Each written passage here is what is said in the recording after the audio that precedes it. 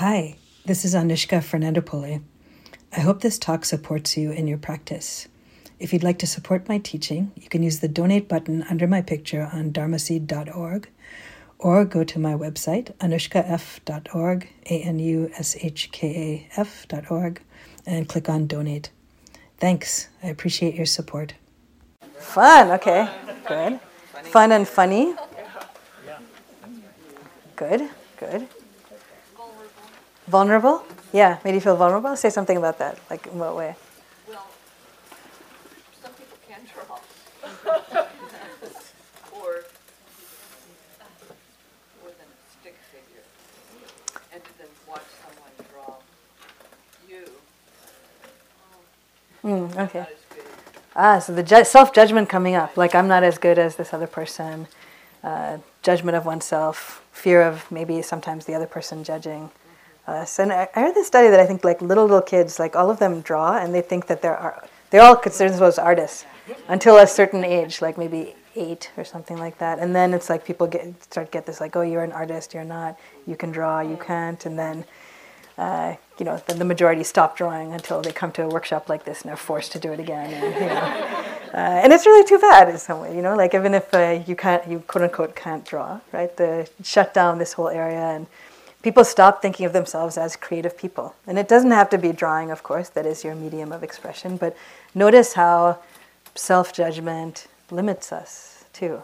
Because it could be not just in this area of drawing, it could be even in other areas that you feel actually very passionate about and that you have had good ideas about.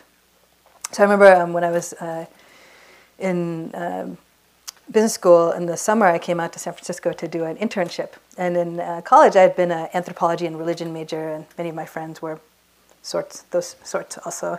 I did a lot of creative stuff, sculpture and creative writing and things like that. And then my mind started to become reformed in this way by going to graduate school. And I was driving across country to San Francisco where I did my internship, the beginning of my love affair with San Francisco. I was driving with one of my college roommates who was actually like a literature major.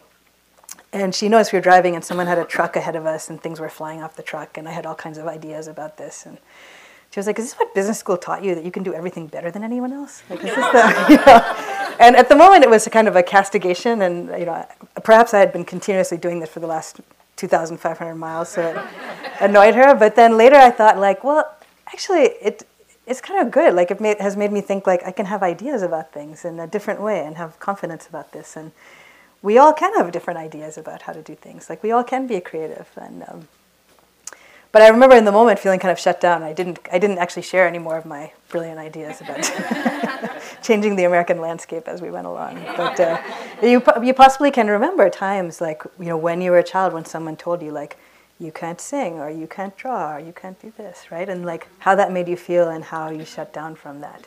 Right? And we have those moments even in our work, even in the field of work that we might have chosen or we love, or in relationships where someone says something that is critical to us. And we internalize that, we take that in and we shut it down. Right? So it's good to be aware of this dynamic. It's good to be aware of this dynamic and to be able to be aware of when these thoughts come up from ourselves or from others, and to see them for what they are, which is not necessarily the truth. This is just a critique. Right? So this is where developing mindfulness of thought is really helpful. So we've been developing mindfulness of the body a lot of the day, and the sitting and the walking, connecting to the body. But thought is really the place in which a lot of our suffering gets created, and also where a lot of our suffering can be alleviated. So for most people who are not aware of thought as a field, we basically get kind of bandied around by our thoughts, bullied by our thoughts, this and that come through. And some of you have heard me teach before, have heard me use this, one of my favorite metaphors for this is kind of like your mind is like a train station, And you're there on the platform and different trains of thought pulled through. And the untrained mind just gets on every train of thought, And whether that's going to the land of self-critique and flagellation and hatred, or whether that train is going to the land of creativity and generosity and bliss, we basically get on every train that goes through, like not in a non-discerning way. We just find ourselves then in this place of jealous obsession, or we find ourselves in this place sometimes of positive things. We find ourselves lost in daydreams for a lot of the time. So it's possible to actually have some choice, and this is where mindfulness, awareness can be part of our process. Now, these trains pull into the station when? In the present moment. So it's in the present moment when we can have some awareness about what is this coming through, and is this actually the train that I want to be on or not? Right? But it takes training to be able to discern that. It takes training to be able to see, like, oh, this is this, right? This is the judgment train. Like, oh, this is that comment from second grade that I couldn't draw, right? That's shutting me down right now. Like, this is this comment, right? To be able to see that and to let go of it, really. And the thing is, you don't actually have to kill it. You don't have to kill it because it's only a thought, and all thoughts come and go. All thoughts are ephemeral. So once you can actually see it for what it is, then you don't take it to be the absolute truth, the thing that you have to believe, and that shapes and creates your reality. Right? So mind is the forerunner of all things, said the Buddha. Right? Mind is the forerunner of all things in our lives. This can be the thing that can create suffering, can create freedom. It's the place of suffering, and it's the place of liberation. So training yourself to attend to the mind, to pay attention to the mind, to train the mind also, is a very, very helpful thing. And it's a process too. But just to plant the seed that this is possible for you is very helpful too. Yeah. This circle exercise reminded me of getting through procrastination because it was in 45 seconds and I was drawing a blank a lot of the time, but I just forged through and would draw a line and see what I came up with, and came up with some cool stuff that I didn't know was there until I went and just did a line. Yeah. And it was really interesting to see that. Yeah. So you. If there wasn't a time limit, I would have done it totally differently. Right. Right. So actually, yeah, that exercise, part of what that exercise was about was understanding what some of the different conditions are that related to creativity too. And for some people, that's very facilitative to have a deadline of something. And also just because there's a time limit, to make yourself just go, just do it in some way. And then later you can sort of filter through that. So some of you might have done a course in creativity called The Artist's Way. Who's the author of that one? Cameron, yes. So it's a great book, and inside there's some exercise, one of which is called the morning pages. In the morning pages, your job every morning is to write for 3 minutes, 5 minutes, something. Just write. 3 pages, okay. Put your pen in the paper and just go, right? And that's it. It doesn't matter what it's about.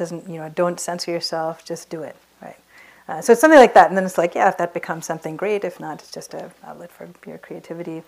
So you could consider, what are the conditions that support and facilitate creativity for me? Sometimes giving yourself deadlines or having these limits work to facilitate it, right? If purely because you don't have time to self-censor in some way, right? Just go, do it, right? Now for other people, they react differently. They might find that they freeze up. It makes them so tense to have some kind of deadline like that, and it doesn't work for them. So this is also sort of paying attention to the conditions that work for your own mind. So understanding yourself and what works for your own creative process. So, yeah. Well, I'm going to go with the upward spiral here, but I would say it was an act of courage that everybody picked up a pencil, and whether they had been drawing or hadn't been drawing, they drew. And so to me, that's sort of the first step. Yeah, the willingness to try it. Yeah.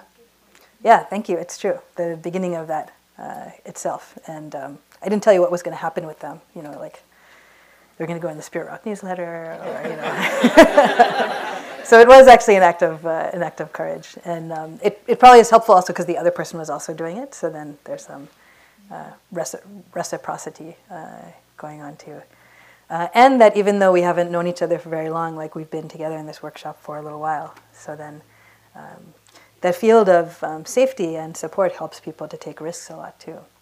So that's also a helpful thing to be aware of in the creative process. Right? Yeah, well, like I said, that you're not getting graded on, it doesn't matter how it looks, because I think a big part of it is worrying about how it's going to turn out. Yeah. In this quick of a time or in this space. Yeah, yeah. And even though we're not getting graded anymore, we're grading ourselves or worried about someone else grading us. Yeah. Yeah. So. All right, so why don't we take a little break here for, let's say, 10 minutes, mindful break, and stretch, get a drink if you need to, and we'll come back.